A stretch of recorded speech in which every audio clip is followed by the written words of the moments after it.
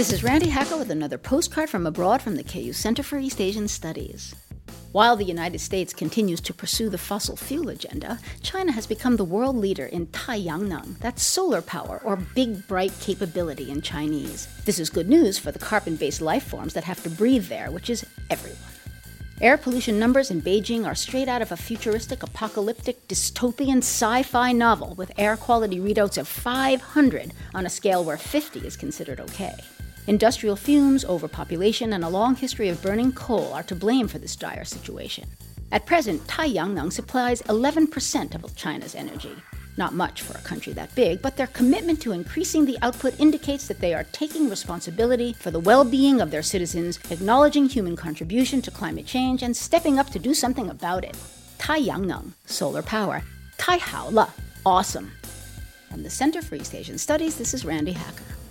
Wish you were here.